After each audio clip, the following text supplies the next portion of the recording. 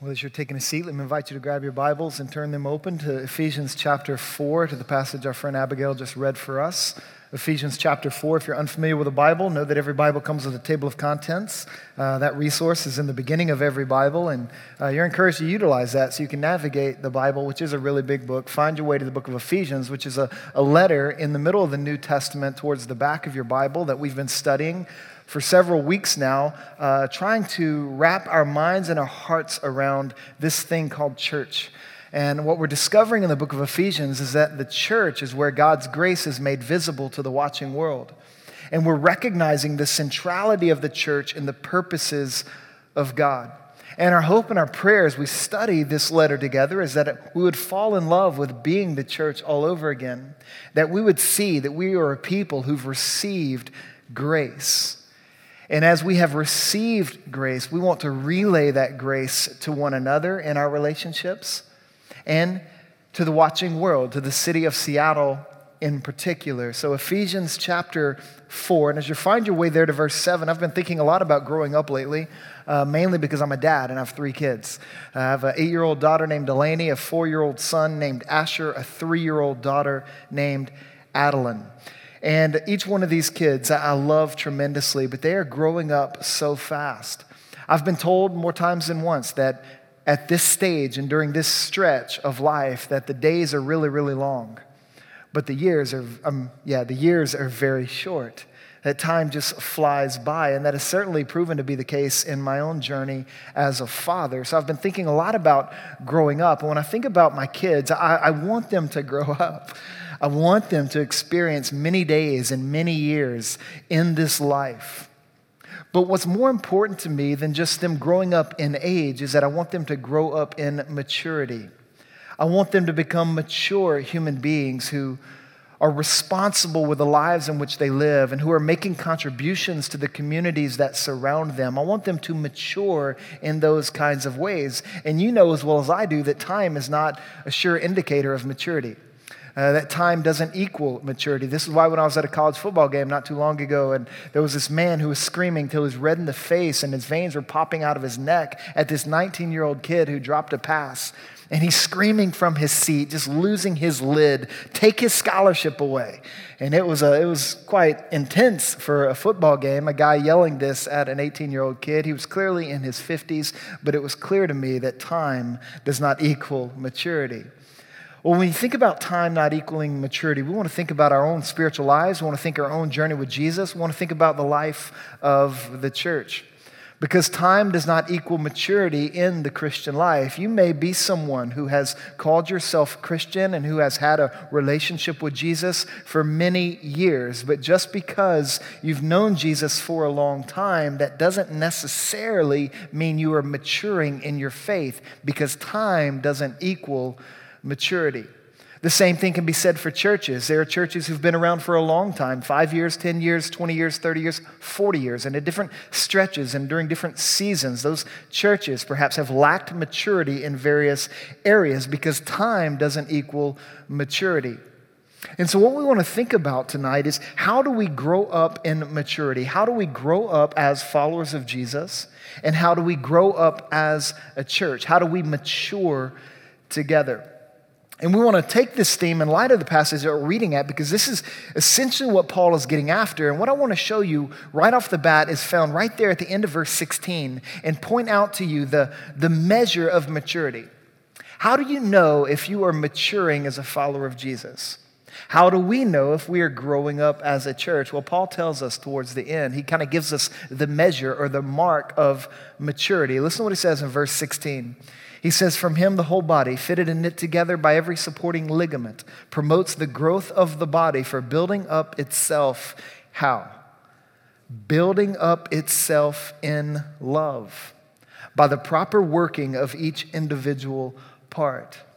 So the measure or the mark of spiritual maturity is this idea of love.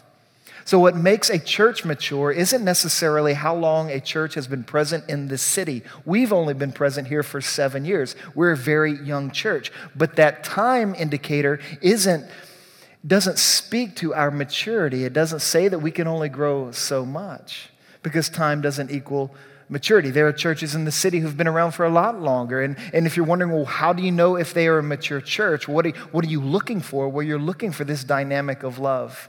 Are you seeing men and women who are falling in love with Jesus? Are you seeing men and women who are loving one another in relationships and in the fellowship of the church? Are you seeing men and women who are loving their neighbors as themselves? The way you mark and measure maturity in the Christian life and in the life of the church is how believers build themselves up together in love.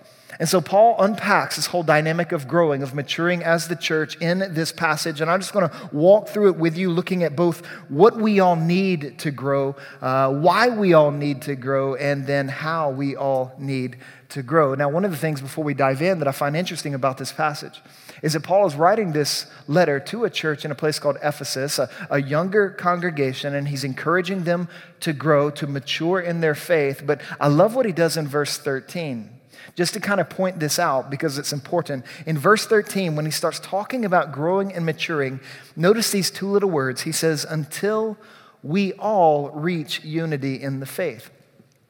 Now, the reason why I point that out is because as Paul, an apostle who's been walking with Jesus for a long time and has a significant role in the life of the church, when he's writing this letter to the church, encouraging her to grow and to mature, he doesn't exclude himself from the process. He doesn't exclude himself from needing to grow. And so what Paul reminds us of, and what he is an example to us about, is that every Christian always needs to grow. No matter how long you've been walking with Jesus, no matter what role you have in the church or in the kingdom of God, there's always things you need to learn. There's always areas of maturity that need to be developed. And so when Paul says, hey, look, I really want you to grow up, church, he's not excluding himself from the church. He's putting himself right there in the middle of it. Because every Christian in every church needs to grow together, needs to mature in building the church up in love. So let's look first at kind of what we all need to grow, which is what Paul gets after there in verse 7. He says in verse 7, now grace was given to each one of us according to the measure of Christ's gifts. He's saying, look, if we're going to grow and mature as a people, we need what Jesus gives. And what he tells us in verse 7 is that Jesus gives a lot of gifts.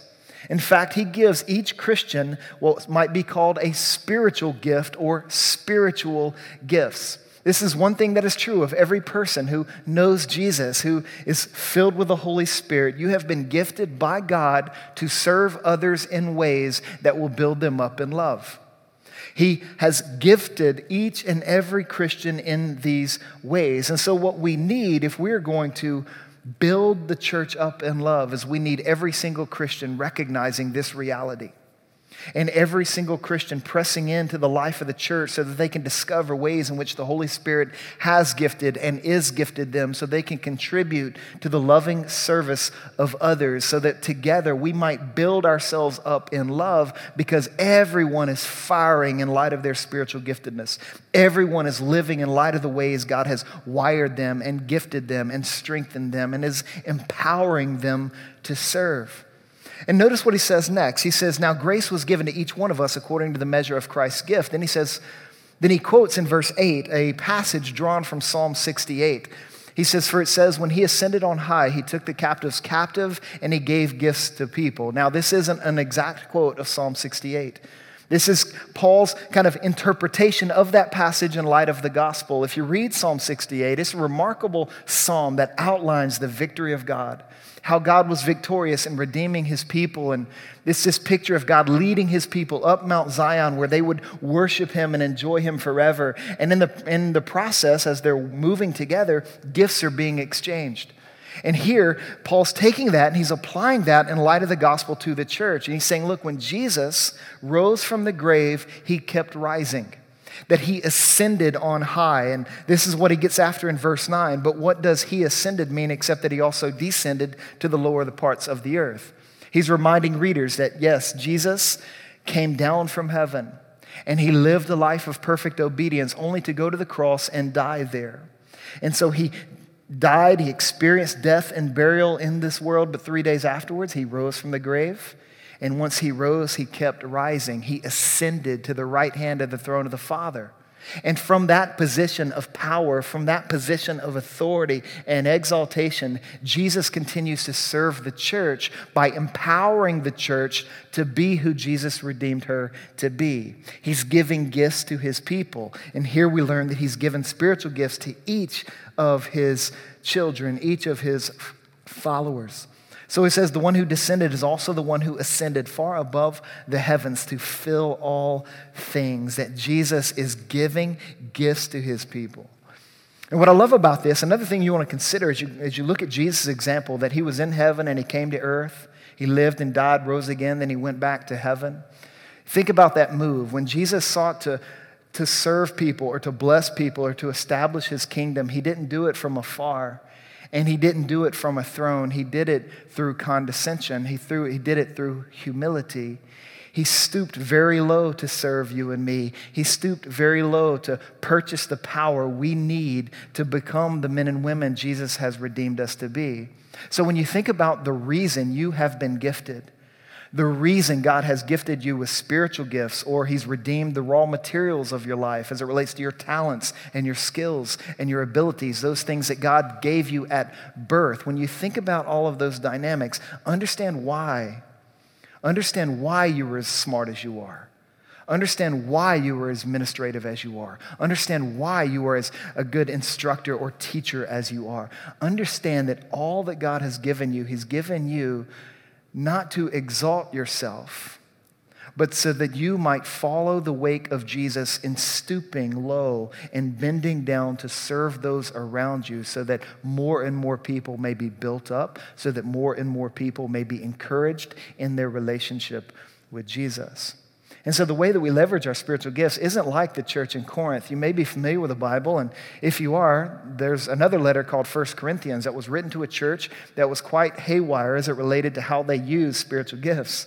That people were using spiritual gifts for more self-centered and self-exalting ways and reasons. And so Paul wrote that letter and said, look, you're doing all these things. You've been gifted in some incredible ways. The Holy Spirit is at work because God is a God of grace. But you got to understand that you are engaging these spiritual gifts for your own sake and not for the sake of the other. And we're reminded today that if we're going to build the church up in love, we must leverage our spiritual gifts not for our own sake, but for the sake of those around us, so that we might love and serve one another in ways that help the church mature. And there's a lot of passages that deal with spiritual gifts. A lot more could be said about them, and we have talked about them in the past, and we will talk about them again in the future. But let's just move on through the rest of this passage. Because not only does Paul talk about how we've been given spiritual gifts, and we need to use those gifts if the church is going to be built up. Notice what he does in verse 11. He says, also recognize that we have been given spiritual leaders. Verse 11, he says, and he himself, that is Jesus, gave some to be apostles, some prophets, some evangelists, some pastors and teachers, saying he's given spiritual leaders to the church. And he lists out 5 spiritual leaders there, ranging from apostles to teachers. Now, a lot of conversation kind of has circulated this particular list, trying to figure out how this list kind of fleshes out in the life of the church. But the one thing, all the things that can be said about it, one thing that we know to be sure is that each and every one of these leaders in the life of the church, they are engaged in some way, they're engaged in the ministry of the word. That these leaders have been gifted to the church to engage in the ministry of the word in some nuanced kind of way. You think about the apostles.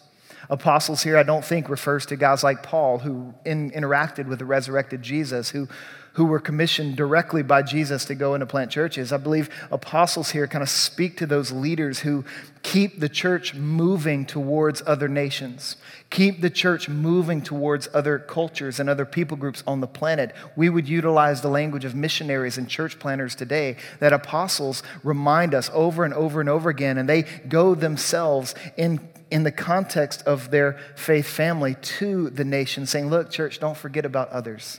Don't forget about the lost nations and the unreached people groups in the world. The apostles proclaim that word, and many of them are commissioned by churches to go and to carry that ministry of the word forward.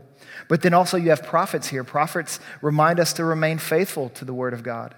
That prophets call churches out when churches have veered from what the scriptures teach. Prophets work hard in helping churches to maintain fidelity to what God has spoken and to what God has revealed. Then you have evangelists here. Evangelists, those who are constantly moving to the lostness. They're constantly telling the story of Jesus to those who do not yet know it or believe it. Evangelists kind of keep lostness on the radar of the church, saying, look, as you gather together and as you serve together and as you love one another, don't forget there's a lot of people.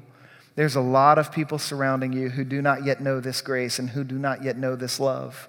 And so evangelists kind of prod the church in that direction to move towards lostness. Then you have pastors. Pastors use the word in their counsel of the body. They care for the church. They shepherd the church through the ministry of the word that is the scriptures. Then you have teachers, and teachers help the church to get educated. Teachers help the church to become more theologically minded and biblically sound. Teachers help people process information and understand concepts. These are all different types of leaders that Jesus gives to the church in service of the ministry of the word. Now, I share that with you because it's very important that you understand what the ministry of the word is designed to drive. Why are spiritual leaders given to the church? And you find out in verse 13. Notice what he says next. He says, these gifted leaders have been given. And then in verse 12, equipping the saints for the work of ministry, to build up the body of Christ until we all reach unity in the faith and in the knowledge of God's Son, growing into maturity with a stature measured by Christ's fullness. He's saying, I want you to know that these spiritual leaders, they have been given to the church in order to lead the church into ministry, to equip the church to do the works of the ministry. So the ministry of the word then fuels the works of the ministry. And what I want you to consider is this makeup of leadership in the church, because some of you perhaps have had bad experience with church leadership in the past. Spiritual leaders who've stepped into a church believing that the church exists to provide them with a platform for expanding influence. As if the church exists for leaders, but the church doesn't exist for leaders. Leaders exist for churches. And when God gives spiritual leaders to a local church, it's not so that local church can prop up that leader. He gives leaders to the local church so that those leaders may equip the saints and lead the saints to engage in the works of the ministry. In other words, spiritual leaders are given to the church so that we might expand your influence in the world. That we might broaden your platform for ministry, that we might see you thriving as you serve Jesus wherever you live, wherever you learn, wherever you work, wherever you play. It's our role as spiritual leaders to come alongside you and to encourage you in your faith as you live it out in your daily life, making influence for Jesus, doing the works of the ministry all throughout the city of Seattle. And so that's our approach to understanding leadership in the local church. We are here to equip you. This means that ministry isn't something that we do for you, it's something that we do with you. This is why when we host something like our Imagine Creative Arts Camp happening this upcoming summer, this isn't something that Mark is putting on and that he's going to do for us. This is something that this is an opportunity Mark is leading out on, but he's leading out on with everyone's help. As more and more people get involved and they are drawn into that opportunity to serve and to do the works of the ministry so that more children and more families in this neighborhood can come into gospel contact with the church. This is why we do the things that we do. Spiritual leaders do not do the ministry for us. They do the ministry with us. And what this means is that not only do we need everything that Jesus gives us, that we need spiritual gifts and spiritual leaders, it also means that we need each other. That Jesus gives us to each other to make much of him in this city. And we are drawn into loving and serving one another for the goal of maturing and growing up in the faith. So those are some of the things that we need. We need spiritual gifts. We need spiritual leaders. We need each other. But then notice why we need to grow. Because that's where Paul goes next. He's saying, yes, the church has been gifted in some incredible ways. And our church has been gifted in some incredible ways. And we want to let those gifts flesh themselves out in ways that God intended. But then notice what he says next. He says, all of this happens so that because we all need to grow. Verse 14, he says, then we will no longer be little children tossed by the waves and blown around by every wind of teaching, by human cunning with cleverness and the techniques of deceit. He's saying he's explaining why we all need to grow. And he uses this metaphor of little children. Now, the word translated little children there could also be translated infant. So when you read little children here, we're thinking in terms of kind of that move from infancy to becoming a baby to becoming a toddler. We're talking about little human beings who are just now learning how to do everything in this world. And Paul is saying that if you are a Christian, if you are a follower of Jesus, you should not be stuck in unceasing spiritual infancy. And you should not be stuck in unceasing, in a loop of spiritual immaturity as it relates to being a toddler in the faith. He's saying we don't want to be little children, because if we're little children, we're not going to be everything that God wants us to be in this world. We need to mature. And there's a few things you can think about as it relates to how spiritual immaturity relates to being little children or relates to being infants, in terms of why we need to grow up together. If you just think about a child for an instant. I have my daughter Adeline, she's 3 now, but she was when she was 1, it was clear to me and it was clear to her mom that she lacked discernment. She had a hard time telling the difference between what is good and what is bad, what is true and what is false. And there was one instance where she was at the table and she had Play-Doh and Jell-O there all at the same time. And being a 1-year-old small child lacking discernment, which one do I eat? And if she doesn't have us there to shepherd her and guide her and help her, she might choose wrong, because at that age she lacked discernment. Well, one of the reasons why we need to grow, one of the reasons why we all need to mature in our faith, is because many of us lack discernment. We have a hard time distinguishing between what is true and what is false, what is God honoring and what is God dishonoring. And so we want to mature in our faith so that we are no longer lacking discernment. We want to learn more about the Scriptures. We want to learn more about who God is and what God is like, so that we don't live our lives being pushed around by every new idea that comes our way in the name of Christianity. There are new ideas being floated all the time about what Christianity is and what the church should be. And if you're not careful, you can get knocked out of the faith because you're being hit with so many voices and these winds are blowing against you from so many different directions. But here we're reminded, look, just get an anchorage. Start growing up in your faith by maturing in the context of a local church that has been given spiritual leadership, and that is filled with people who've been gifted by the Holy Spirit to serve in all kinds of ways. Plug into that so that you might grow and no longer be someone who lacks discernment. Another reason why we need to grow, not only because for that, is because, as you know, as a toddler starts learning to walk, that they lack stability. Perhaps you've all watched the toddler that's beginning to walk for the first time, and they pull his or herself up on the coffee table, and you can see them getting excited because it's fun to grow. It's exciting to grow. And as they're experiencing and exploring things in a whole new way, it puts a smile on their face, and they're excited about what they're able to do, but they're holding on to the table. And eventually they're going to take their hands off that table and they're going to try to walk, and they may be able to take a couple of steps, but you know that toddler isn't very stable, that their foundation isn't very firm, and at some point in time they're going to fall down. But when they fall down, that doesn't mean they stay down. They're going to continue getting back up, and they're going to continue to grow up in that way, so that they pick themselves up and they begin to learn to walk. But every toddler lacks stability. And so even if they do start getting more confident, they start taking more steps, if a bigger person in the room comes sweeping by them, the energy that they kind of put out is going to knock them over. Well, Paul is saying, this is how I don't want my church to be. I don't want the church to be. I don't want Christians to lack stability. I want Christians to find anchorage. I want Christians to find a foundation. I want the church to be deeply rooted in what will hold them together no matter what is happening around them.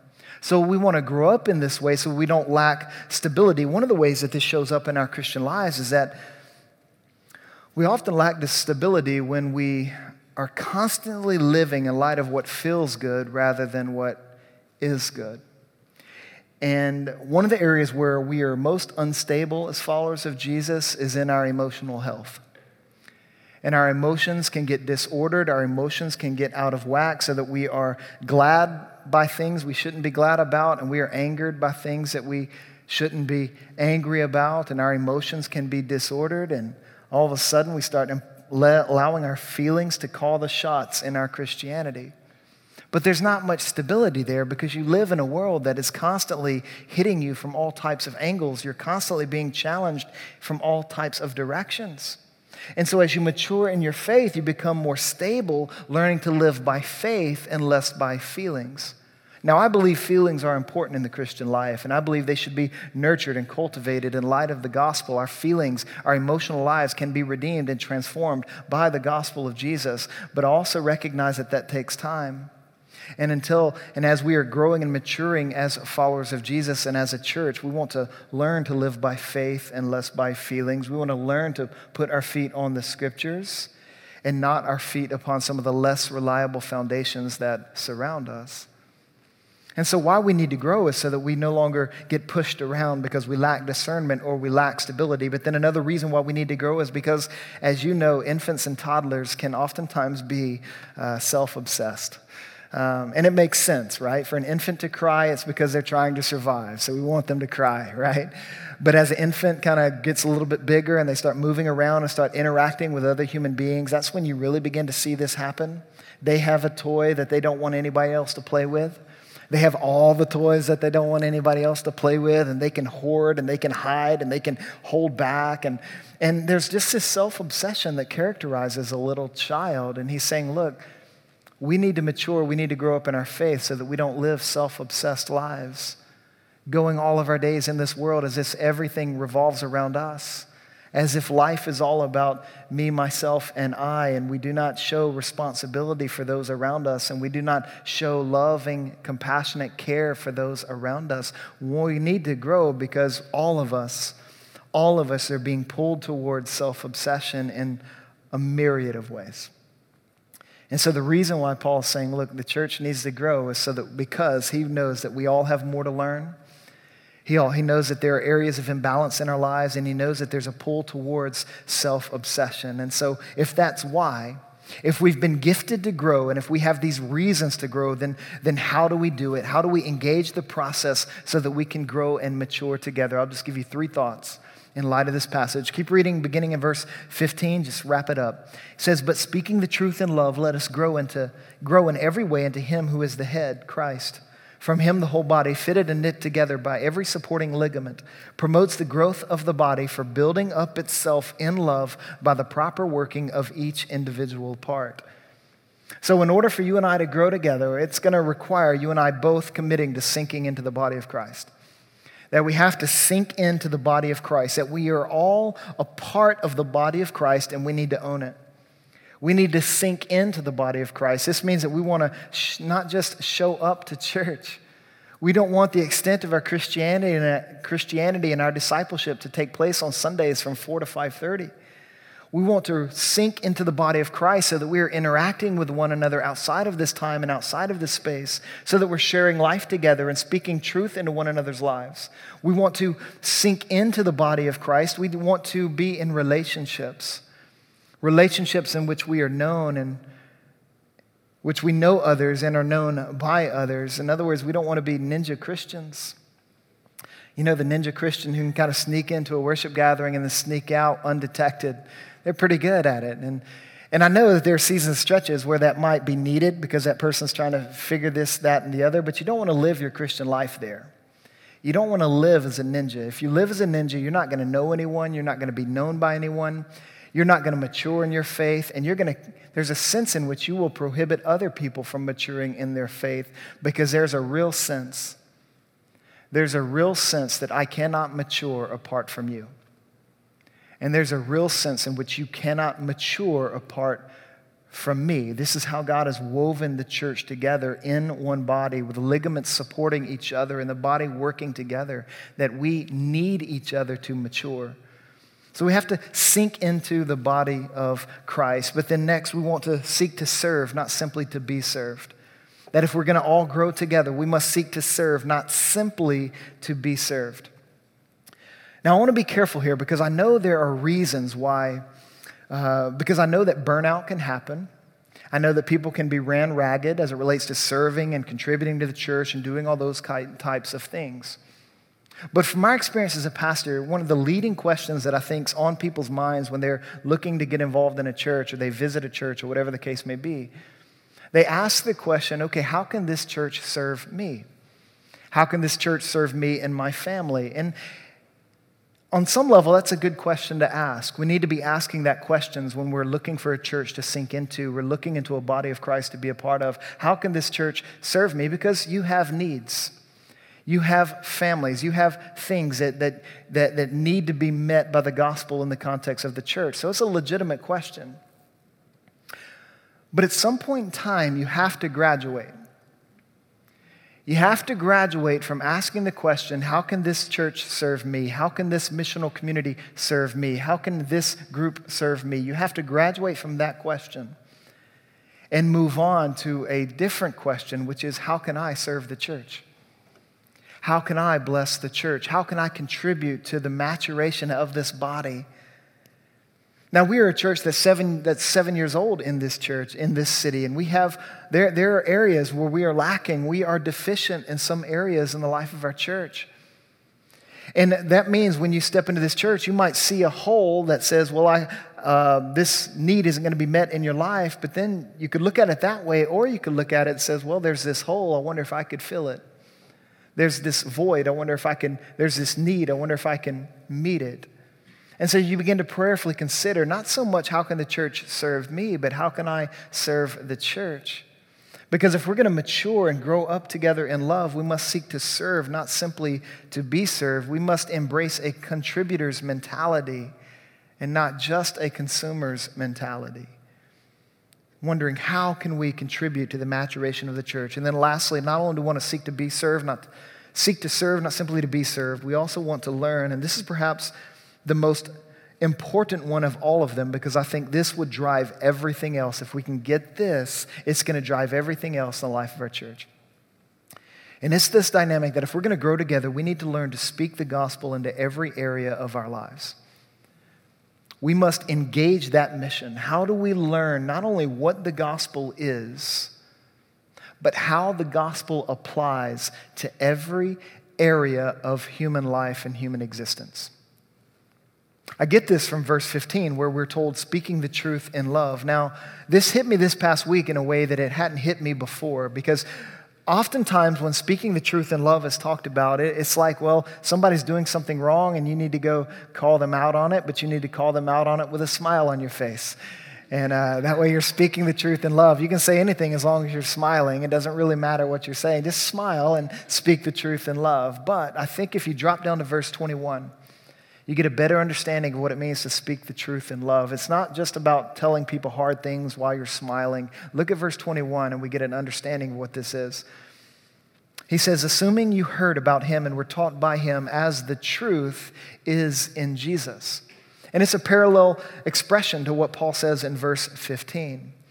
So there's a sense in which we can say speaking the truth in love is speaking the truth as it is in Jesus. In other words, speaking the truth in love means to speak the gospel into every area of life. It means to speak the gospel so that we are growing up into Christ and not being drawn away from Christ. It means graduating from your understanding of the gospel that says, look, I'm going to believe the gospel so that I can go to heaven when I die. He's saying, look, that's a very immature understanding of the gospel. A mature understanding of the gospel says the gospel isn't just what I believe to go to heaven. The gospel is what fuels my life in the here and now.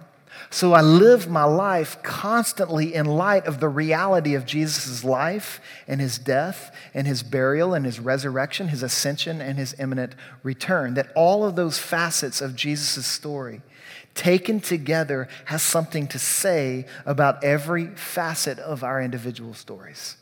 And it has something to say about every area of our lives. And so one of the things that we want to drive after in the life of the church is equipping everyone to do this. How do we equip everyone to Speak the gospel into every area of life, from how you relate to your spouse, from how you engage your singleness, to how you parent your children, to how you go about your career. How can the gospel give shape to each and every one of those areas of life? Or maybe I should just ask you, do you believe that the gospel has rights over every area of your life?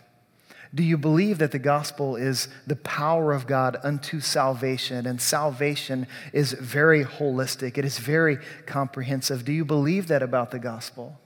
And if you believe that about the gospel, then let's move towards and continue cultivating what we call gospel clarity in the life of the church, so that we can know not only what the gospel is, but how the gospel applies to every area of our lives. I'll give you one example as we kind of draw this to a close. One example of how this works. And this example may be taken, how does the gospel relate to your relationship to money and generosity? And it's a very interesting moment in another letter that Paul writes in 2 Corinthians chapter 8. He's writing to a church and he's encouraging the church to be generous. He's saying, look, there are these needs and we need you to contribute to meeting these needs amongst other churches in the surrounding region. And Paul doesn't just come in and say, look, I'm an apostle, I'm in charge, lay the hammer down, you need to give to these needs. That's not how he does it. He doesn't come in firing imperatives and firing commands saying, this is what you should do because you're a Christian. No, what he does is he has taken the gospel into his life, he's thinking the gospel through, and he starts to turn the gospel out towards the church. And he says, look, if I'm going to talk about giving, and if I'm going to talk about money and generosity, I'm going to talk about it in a way that anchors your relationship to money and anchors generosity in the reality of Jesus' story. And so this is what he says in 2 Corinthians chapter 8, verse 9. As he's encouraging this church to grow, he says, for you know the grace of the Lord Jesus Christ. Though he was rich, he was in glory, he had everything. For your sake, he became poor. Meaning he stepped out of heaven and he journeyed through this world among us. He walked among us, and in many ways, Jesus lived the life as a homeless rabbi, just journeying through this world. And then we're told, not only did he become poor, but he did this for our sake, so that by his poverty, that is, by his submission, all that he had given up, you and I might become rich. Now, Paul there is certainly talking about spiritual wealth and spiritual riches. He's not talking about material wealth, but he's saying, look, if you're spiritually rich, and if you've been made spiritually wealthy by this gospel, then that should set your heart free from the love of money. It should set your heart free from fearing the loss of money, so that all of a sudden when you have the opportunity to give and to contribute generously to those in need around you, you're not thinking, okay, I don't know if I can do this because I'm afraid of missing out on something that I might want later down the road. No, you're living in light of the gospel. You're thinking about what Jesus did when he came and he lived and he died and he rose again. And you're all of a sudden you're saying, I'm not afraid of what I might miss out in the future because I know ultimately I'm not going to miss out on anything. I know in light of the gospel, I have been rich. I have been made rich in the eyes of God. And when we are there and we're thinking along those lines, we're not going to hoard our stuff, and we're not going to be afraid of losing our stuff. We're going to become generous people. And the gospel then will start firing that engine in our lives. The reality of the story of Jesus is brought to bear on our relationship with money, so that we live our lives not with clenched fists, but we live our lives with open hands, and we become just as generous as Jesus. And you know Jesus' generosity is highlighted in this text when you look at what he's doing now and how he's serving the church. He's giving gifts to his people. He's filling his people with his spirit, and he's empowering them to become the people that he wants them to be. And he's giving these gifts generously and lavishly, lavishing them upon his people. And so we serve a generous Savior, and we start living generous lives, and all of a sudden money no longer controls us. We're no longer bowing to money. We're bowing to Jesus. And when you bow to Jesus, you find yourself free to become a generous person that can glorify God and do much good in this world. All of which is fueled by the gospel. It's all of which is fueled by learning to speak the gospel into every area of life. And that's just one example. And as time goes on, we're going to flesh out more of this, especially in our missional communities.